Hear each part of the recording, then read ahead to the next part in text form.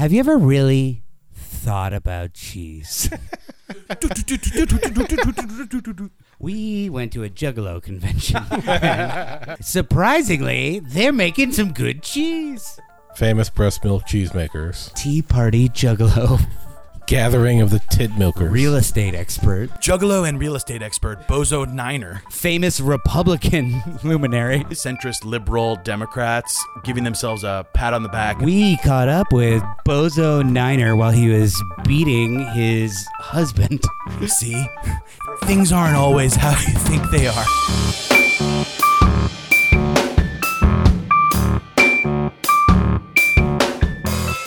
We have from straight hot off the telex. We have printouts of a new joint in the New Inquiry by David A. Banks called "Podcast Out," and it sort of deals with. You think this article would be about podcasts, and it is for a lot of it. But what I most like about it is the way that he ties together some features of podcast with some features of, I don't know, political liberalism and like the damaging effects that both can sort of have on their listeners / citizens. Right. Really, it's about rhetoric in a certain way. The types of arguments liberals find persuasive is sort of... We're capitalizing liberal here. Yeah. Yeah. Awaiting only a Neo in a Matrix scenario to become. Oh, but we all have to be careful that, that we are guilty. Don't you? Yeah, we're certainly guilty. Maybe a good place to start would be in a critique that is pretty far-reaching, but sort of centers on Radiolab, Freakonomics.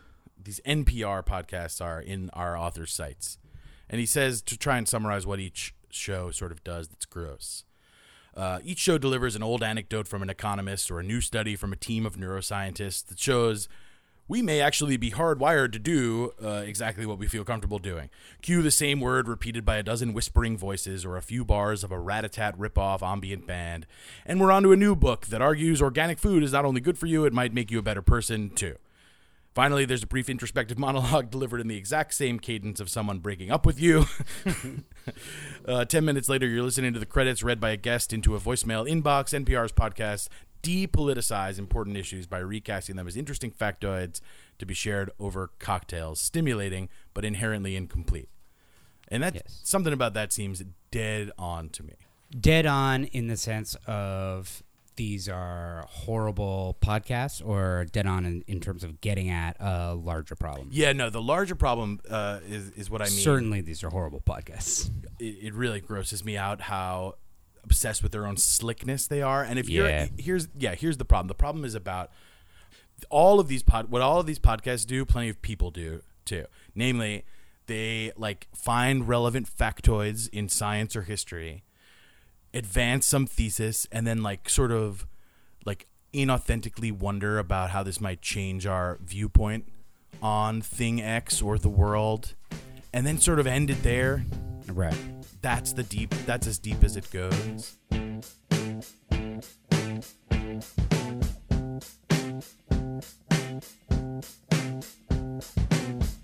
The city of Venice is sinking, and they love this kind of cheese. They love it. It might seem crazy to suggest that this kind of cheese is sinking Venice, but when we look into it, is it? I turn my camera on, I cut my fingers on the way. And then they go to you like, Tom took a trip to Venice. He like tells you about I was really cheese. excited. It was my first time in Venice. It's one of the world's great cities, said the Facebook World's Great Cities page. And you're listening being like, when are they going to bring it back? But they drag it on for so long. And when did you try the cheese? It was actually my second wife, Judy, who first... Venice. Did Judy try the cheese? No, we all tried the cheese, and we all got sick. And then it's just like, you got sick from the cheese, and then the music goes in and you fade out. It's like... We're going to get back to that, is the implied.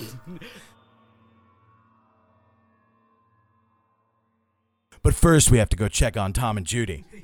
They're talking about how this one paralyzed woman holds the secret to better orgasms. Meet Martha. When I first enter Martha's house, She looks like she's masturbating, but actually she's petting a small cat that's too small for me to see. And masturbating. Later on, we masturbated. I was paralyzed for 40 years, and it all is because of that kind of cheese. Venice was at the height of approximately 3,100 blah, blah, blah. Get to weird random facts.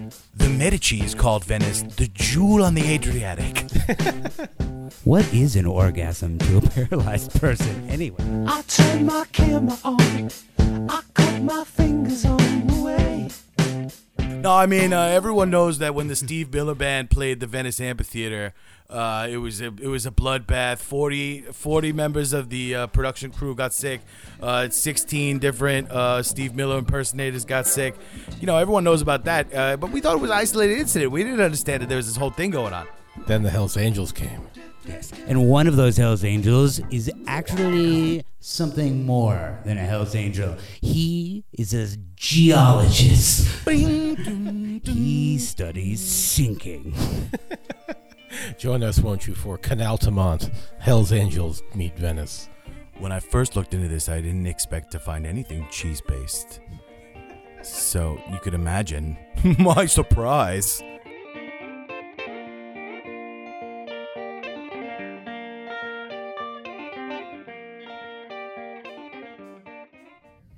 Right.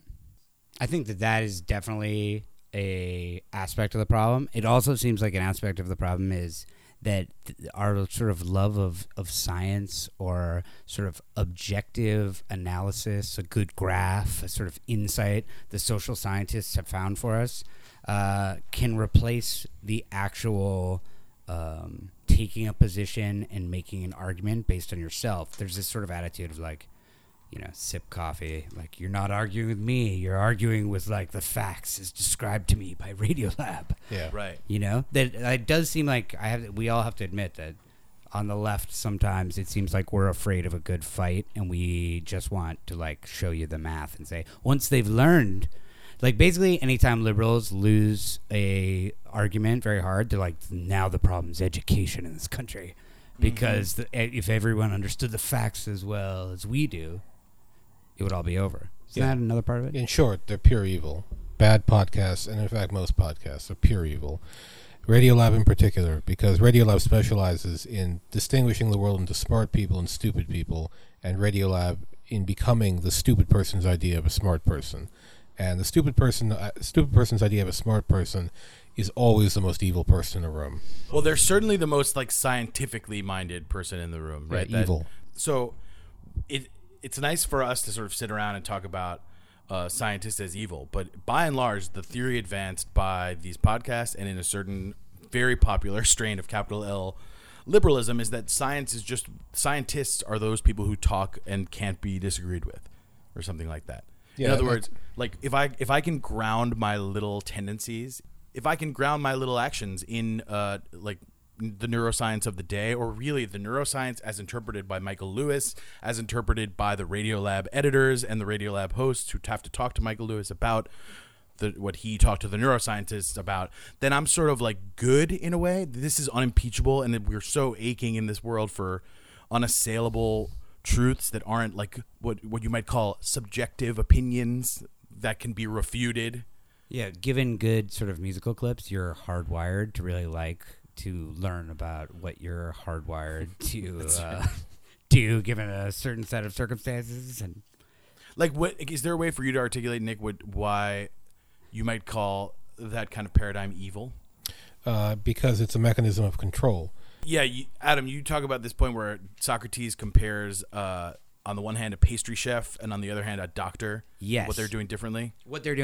And it seems like they're like the problem with the Radiolab people, the thing that I would describe as evil isn't exactly like, oh, we have a desire for a certain kind of insight about society or individuals or wanting to tell a bunch of stupid people a certain story, but it has to do with the fact that they have rejected complicated, emotional, nuanced stories because they want to make sure they're perceived as authorities. So they are very much these people who are going to give you digestible, like music-infested, overly slick, pseudo, like scientific answers. They're pastry chefs who keep telling you that donuts are medicine. Yeah, And they've gotten really good at putting the donuts in like a little orange, pill jar with a white cap, and they wear the white coat, and they're on the radio after all. You literally, infotainment works because you're not saying to yourself like, oh, I'll just sit back and like forget about things. I'll actually learn something. But you don't learn anything. You forget the episodes. It's sort of nonsensical.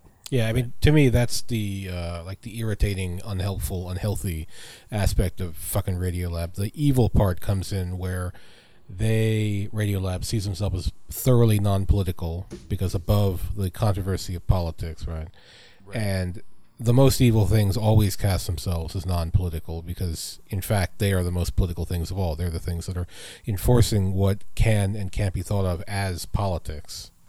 Yeah, to talk about control really is important, like because there's no doubt that by aching after truth, you are sort of announcing yourself as susceptible to anyone who will come around, whether it's a pastry chef wearing a mustache or a doctor.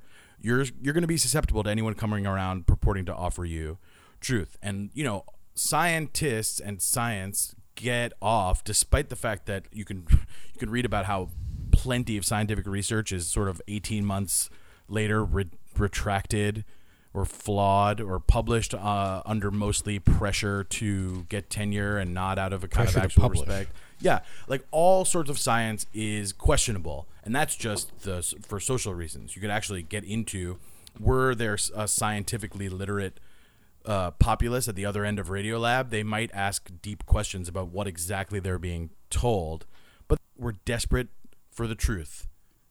The scientists and the meat packers of science at Radiolab are here to sort of provide it to you as tasty as candy. Yeah, there's a whole baby bird aspect where they're like really feeding it to you, like very pre-packaged, sliced up. Super pre-packaged. Today we'll talk about, and then they sort of give you the topic, and it's 50 minutes or whatever it is, and it's already on your iPod, and you're ready to go. And they I'm not sure it's possible to more thoroughly disrespect what should be respected about science, with a capital S. That if you talk to an actual scientist, somebody who does it as a profession, they're the least epistemologically certain person you'll come across, right?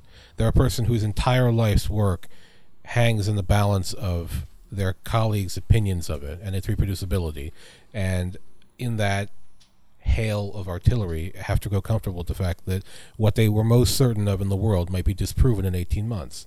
This is exactly the opposite personality to the one presented by Radiolab. Scientists do not think of themselves as arbiters of truth. Right. They would be fucking fired from the university if they did. This is why our guy Banks gets at this. And we have a printout here. None of this would be important, our boy writes, if NPR's science journalism existed in a vacuum. It does not. The individualistic perspective endemic to NPR pervades all progressive thinking. And the question of which disciplines contribute to our common sense behavioral economists instead of sociologists, psychologists, instead of historians, has direct political implications. To be clear, this is not a blanket indictment of expertise brought to bear on social problems. Rather, the left must step back from the brink of outright scientism and reevaluate its deployment of positivist explanations for social and political problems. Positivist because... Yeah, I was going to ask about his use of positivist. My understanding of his use of positivist there comes from like a school of philosophy of science in the early teens and 20s. A lot of these people wound up at Pittsburgh. Positivism, the idea that there's no deeper explanation to what is scientifically verifiable, so what is falsifiable or what is borne out as data in experiment. The deeper explanation, what you might call, what our author calls the relationship between meaning and action. Meaning? Yeah, not allowed. I'm not seeing that in the data, Eric. So there...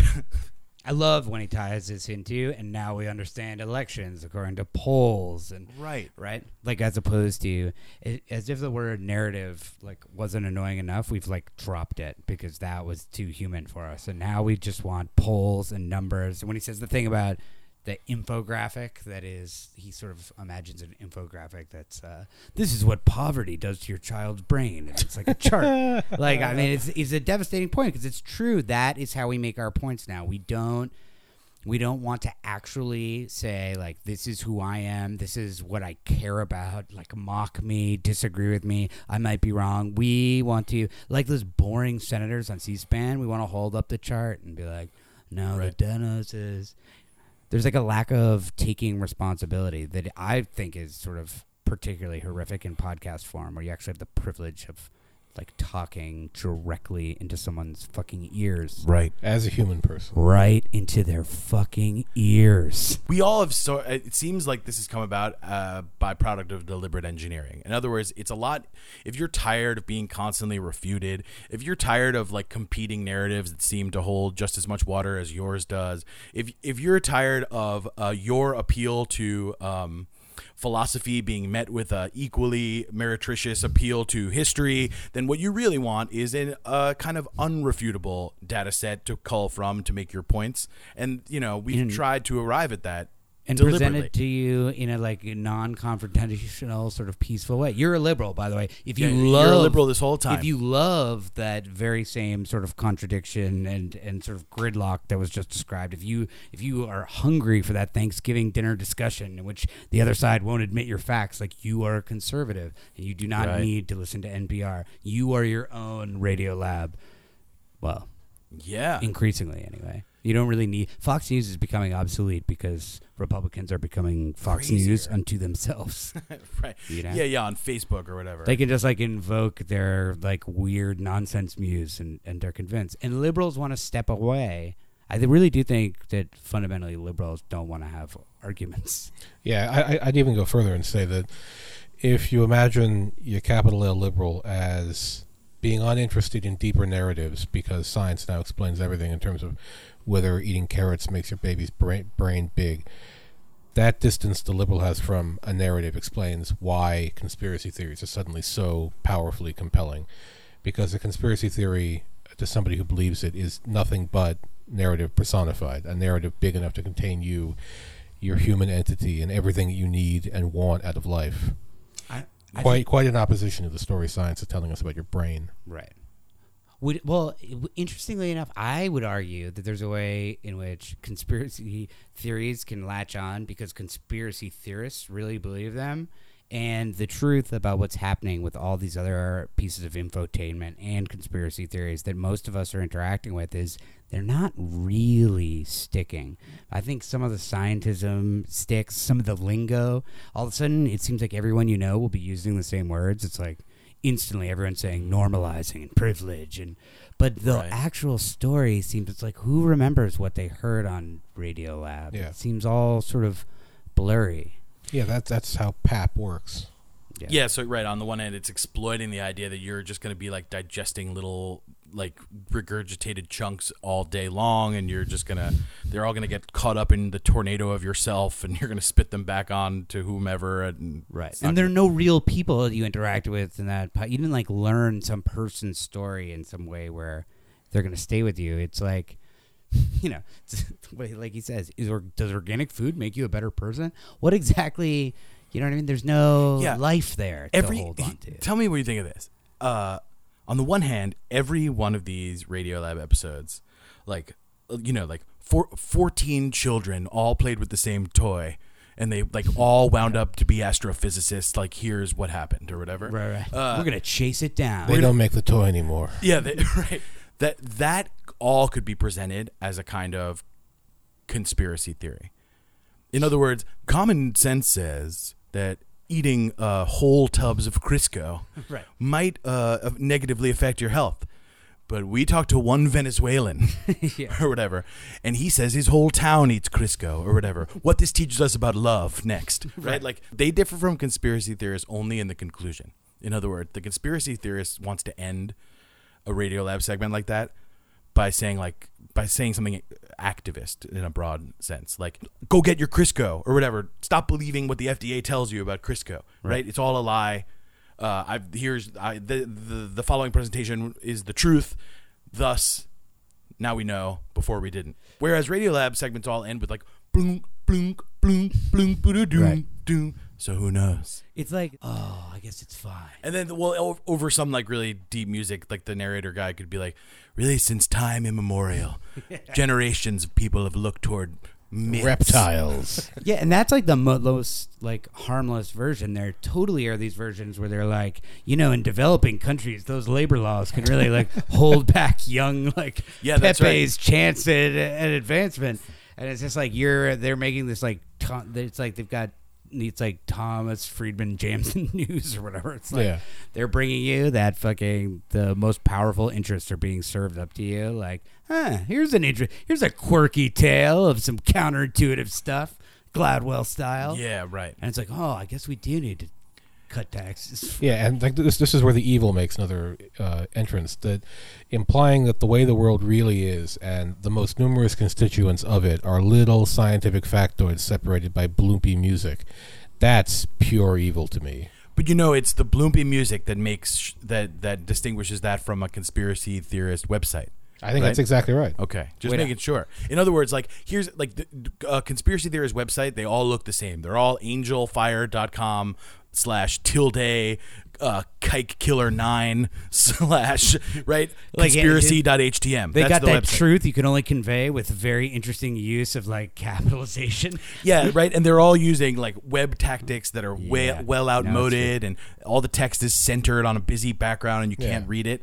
But it's basically like fact : like the government intervened in the Bay of Pigs fiasco to overthrow, and they distributed leaflets with all kinds of propaganda. Period. Fact. Mostly true. A lot of the factoids that conspiracy theorists start from are like vetted historical truths Sure. to build toward saying like so is it so crazy that that Hillary Clinton is a baby raper? Yes, this is true. And if it were a Radio Lab episode, then you'd know you were halfway like through, because I feel like Radio Lab is going to take you back around. Like they take you, it's much the same way they mislead you in this like excited fashion, and then rather than being crazy people in an unslick way shouting at you, they were actually just manipulating you and are going to slickly and using jingles or whatever bring you home to a safe place.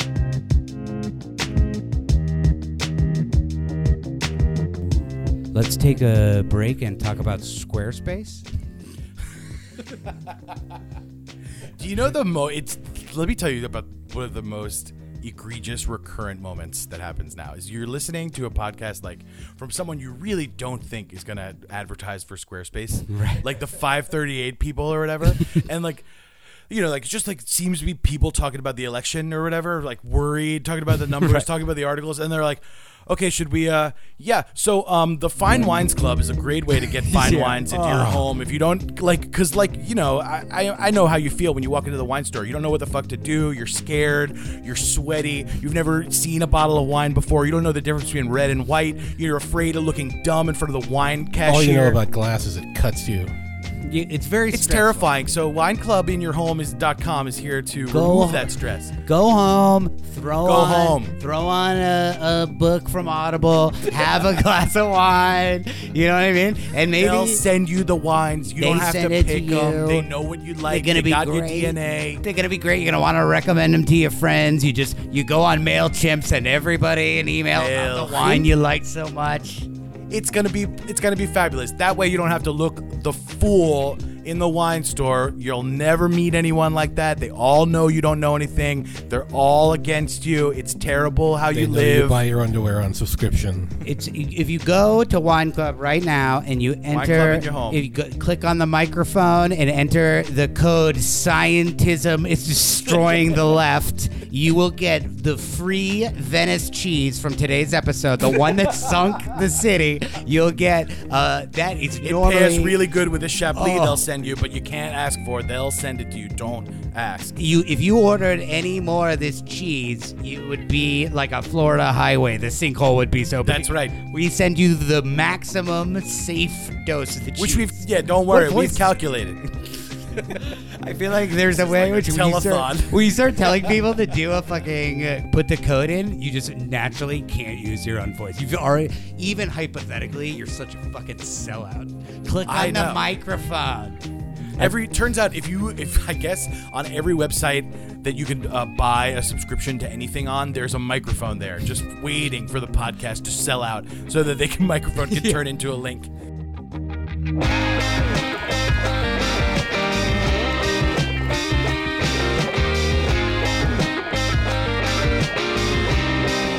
Yeah, and then they come back. They never got back to that Venice story. Yeah, no. they're just like Act 2. I think conspiracy theorizing is a kind of science gone wrong, or like scientific habits. You know, to be like an internet detective is to sort of like think when you're zooming in on like a photo of a pizza shop sign and sort of comparing it, right? Doing the research, like finding another document where the FBI amazingly and truly pointed out that certain symbols are somehow indicative of certain sexual proclivities. That like comparative research is like science gone wrong in a certain way. You're not vetting evidence properly, right? I don't think anybody would disagree with that. And you know what Radiolab is? It's not science gone wrong. It's advertising gone wrong. It's all the slick principles that make something so silky smooth and digestible, and they're like sort of slaves to sort of formatting tricks such that the author and we can come up with like fake Radiolab segments. Right. That's not science gone wrong. It's science packaged up like a commercial. Yeah, and it's a kind of storytelling gone wrong. I feel like there's a complaint here that has to do with losing sight of the fact that things happen to real people. People have experiences, and we are supposed to decide what they mean without bringing in an expert who does like. I mean, it's so bad that it's slickly presented to us, but it's also not a great instinct to think that like every issue, rather than going and getting someone who experienced it and hearing their story and asking like the right questions. So what we really need is somebody who's like, you know, done the stats or has some like counterintuitive book. Yeah, but the fact is the Radiolab has them both, right? We have like one young child who's experienced the thing, and then the guy at his university in his office sort of telling you about the stats, and we speak to his collaborator on the phone. Amazingly, when Radiolab gets a hold of someone who experienced it, they because they have talked to an expert, they treat themselves as the expert and put the other guy, the actual person who experienced it, on the defensive, right? And you, as the listener, can then sort of consider yourself the expert, having examined this issue from all sides. Maybe that's one way to talk about it, is if this isn't about a sort of pseudo transfer of expertise, that it's all about feeling like you got the truth handed to you in a usable package. Yeah, I mean, and this is what makes it evil in like a modern commercial sense, that the purpose of an advertisement on television is twofold. You mention the name of the product and you make the person feel a certain way that you then associate with that product. In the case of Radiolab, the product is science in fucking scare quotes, and the way they feel about it is a kind of awed cowedness, right? And that adoption of the commercial approach to all entities in the world, I don't know, that's almost more evil to me than the denial of politics, the denial that science takes place in the political sphere, that human beings walk across the earth beholden to political goals they can't even see, right? It's sometimes hard to tell if the science is the point or if the science is like the universal tool that's sometimes whipped out to sort of like bring your little story over the hump into objective reality or something like that. Like, it's great that you found some kind of like river community who all like they're all great at like making lists or something, and what we might be able to learn about our own list making from them. It's great that you can sort of tell that story, but if you have like some brain scientist there to be like, well, no, I mean, we find in great list makers that they all have like this same like EEG response or whatever, and you know, when we EEG'd the river people, they all had the same sort of like sort of reaction. Like that's meant to bring this out of the realm of anecdote and into the more of the realm of like norms, right? Normative. You're meant to now like sort of, you should be like this or shouldn't be like this. I actually haven't listened to enough Radiolab. I mean Radiolab style. As a genre. We're saying as Radiolab. A genre, yeah. Just to be clear. But like, what's disgraceful seems to be the focus on just what's effective, you know?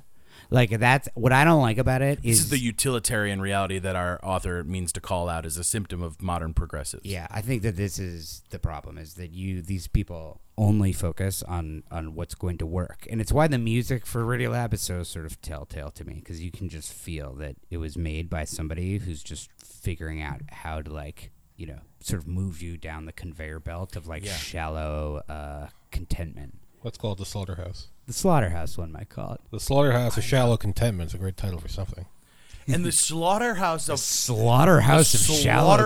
shallow contentment is ultimately where we find ourselves in the optimistic NPR liberal podcast area of the world right now. Right. You look anywhere in the world and it's all a nightmare slaughterhouse. No. Yeah, shallow all you're contentment. trying to do is to get to the slaughterhouse of, like, deeply felt, you know, erratic emotional experience. Perspicacious information. You know, not contentment exactly, but, you know, non-permanent despair and anguish, and non-permanent, you know, The Slaughterhouse of Deep Catharsis. nostalgia maybe is a good one. I keep thinking about like you said before, Adam, if you're a liberal who doesn't want to have any arguments over Thanksgiving, Yeah. that really, the claim in this article is that the, like, capital L left, the Democratic Party, liberals with capital L, they're overrun by this type of person who seems so unfathomable to me. I get why you don't want to ruin Thanksgiving, you idiot, if you're listening to this. But listen, you can't bring that attitude of, like, not wanting to upset your drunk uncle so he doesn't hit you. You can't bring that attitude onto the world at large. My diagnosis of that liberal who doesn't speak up, who's, like, trying to avoid the argument in Thanksgiving, it's very important to note they're not directly afraid of the drunk uncle, the racist uncle, whatever. They're superior and sort of eye-rolling. They're like, I don't want to get it started, because they talk about it as if they brought a gun to a knife fight, and they're just like, I don't want to take this gun out.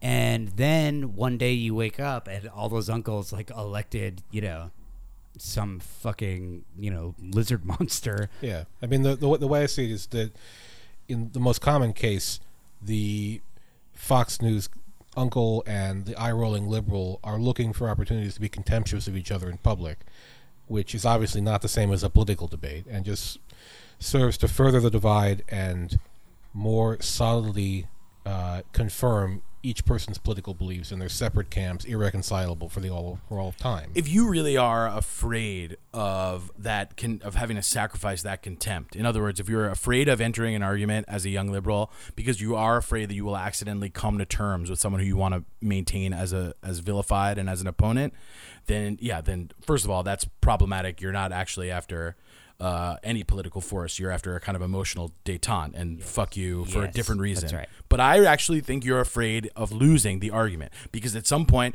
the uncle will make some egregious claim, like, actually, you know, when in countries where child labor is increased, everyone's happier, and you are afraid that you won't have in your satchel the tools with which to defeat him. You'll declare it hopeless? They do not seem like they only want to maintain contempt for their opponents. They seem totally insecure, and like they utterly lack confidence or tools with which to have an argument to its fruition. I think that they'll be bested. They're afraid they'll be bested. I think that like, this is why sometimes the discussion ends up being about racism or sexism, like these kinds of issues, because I think it's some of the only time people on the left are sort of sure they're right and want to fight about something. Is, you know, probably not even enough, but they say, like, that's racist, uncle. They actually, like, speak up. It's so amazing the way we say, like, oh, there's no convincing them. You know what I mean? That we're so sure that these people on the other side who have all their facts wrong have gotten those facts from sources that were so much more convincing than we can be. And so we're, like, sort of, you know, just confused. And then, but if they're racist, we might, like, be able to point that out. But really, when it comes to economic problems, how to govern, like, any kind of controversy, it seems like people don't have the tools. Yeah, not only do or the faith. I think that's completely right, and I also think there is a kind of, when Jonathan Chait writes about, like, the scary dangerousness of political correctness on the left or whatever, the kernel of truth in that idea is that by exempting yourself, young liberal, from any conversation just because your opponent has said a thing, literally just said a thing that you deem unacceptable, you are now giving yourself an easy out to go back and listen to Radiolab up in with headphones, to not develop ever the tools to have a conversation. Yeah, I mean, I think there's something to be said for.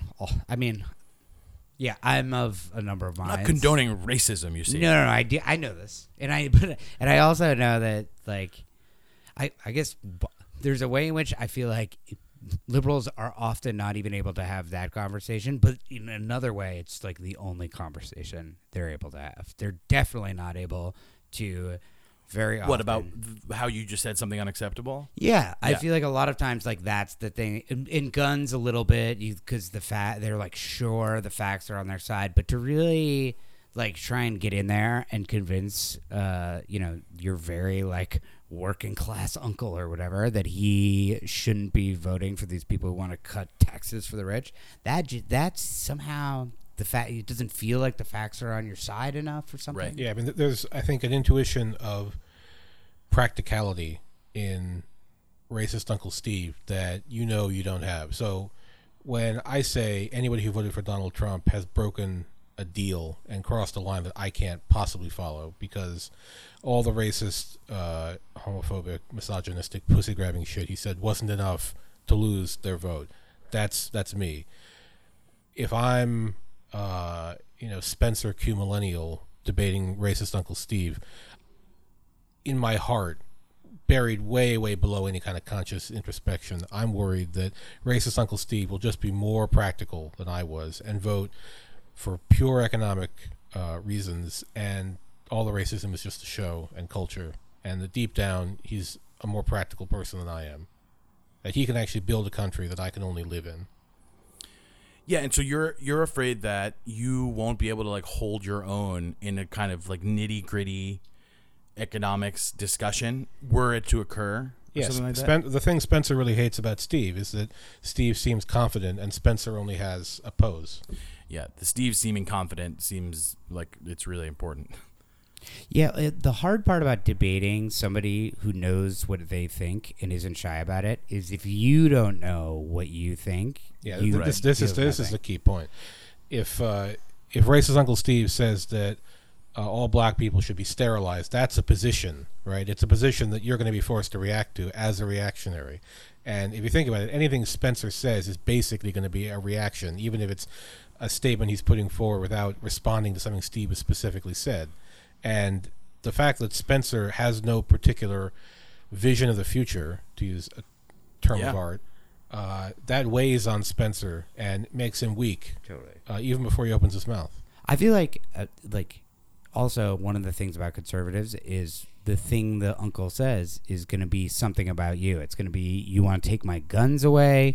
You think we need quotas in colleges to get these people in. You want to raise taxes on the rich. And if you try to Radiolab that situation and be like, oh no, I'm just looking at middle class tax cuts and blah blah. I mean, this is Hillary's whole problem, is she thought that there was like an angle you could take where you weren't in any way exposed. You didn't have to take a firm position, and that you'd somehow convince the uncle. I think all of us would do much better being like, yes, I want to raise taxes on the rich. Needless to say, That's Hillary the Clinton's a Bernie thing. typhoid fucking Mary of the end of history.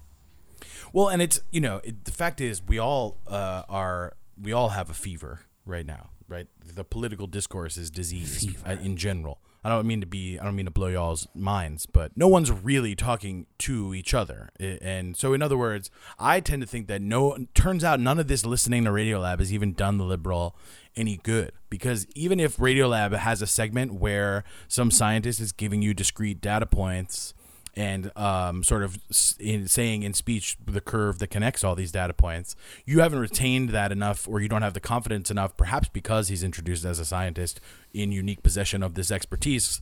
You yourself can't sort of articulate that narrative thread. It's so good. It makes you so... your desire for having the facts as opposed to sort of having to just make an argument means you are relying on experts. So then when the other side pulls the trick of your experts are a hoax by China, You're done. Yeah, that's it. You're done. Yeah. All you can sort of say is like, well, wait, what expert told you that?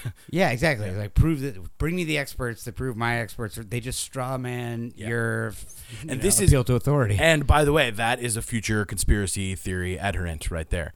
This is one way in which a conspiracy theorist is born. In other words, by not ever having the ability to mete out good information from bad, which involves knowing a thing or two about like what caliber and qualities make information worth possessing. Well, if you never get past that, if you just take certain chunks as they're given to you by authorities, then you're prone to accept some authoritative sounding information.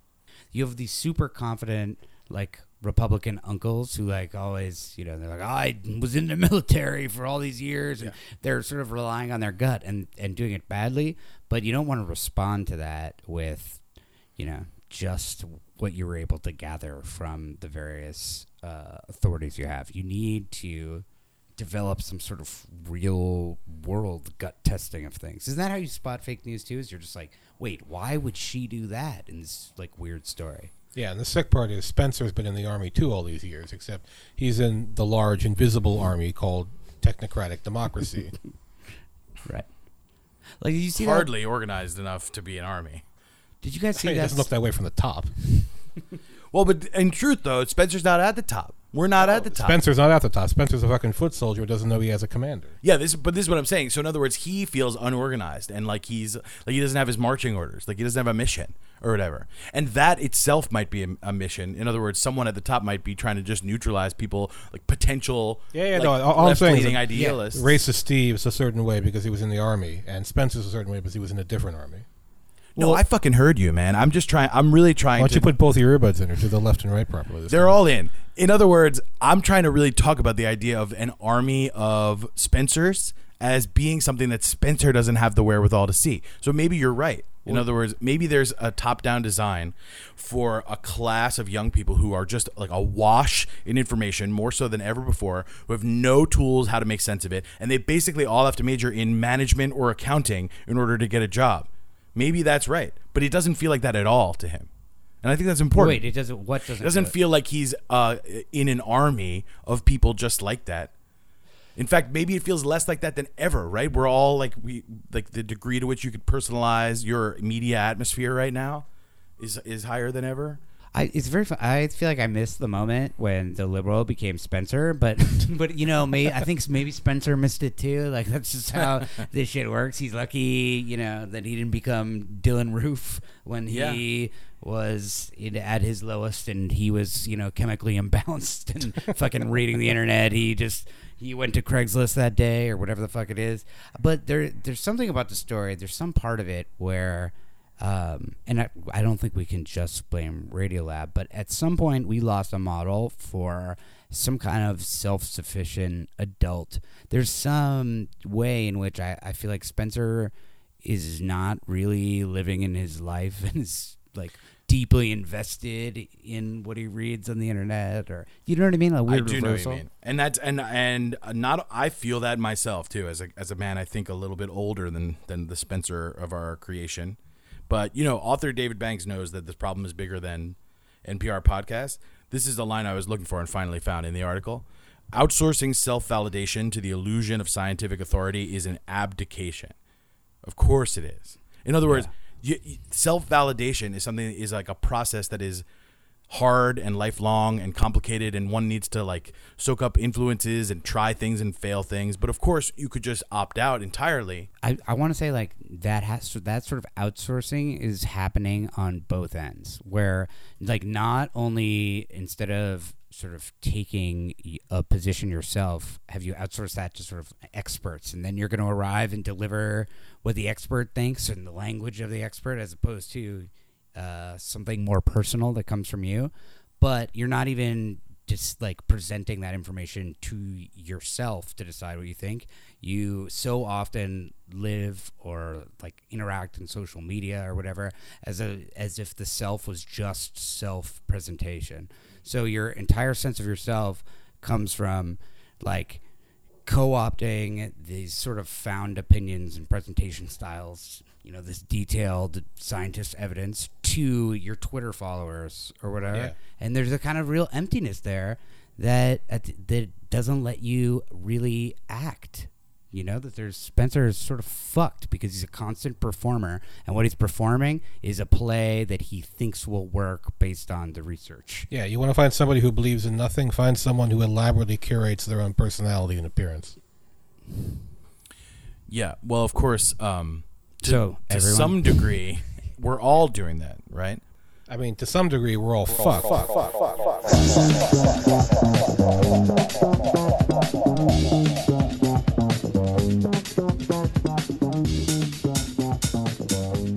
Why the secret lesson of how to be an innovator might be hidden in Romanian orphanages.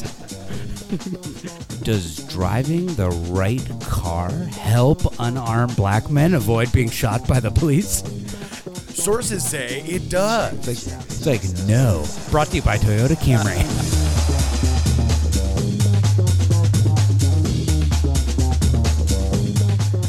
I mean, some of these probably exist. Yeah, no, I mean, some of these are chapters in the filing cabinet from Tom Friedman's book.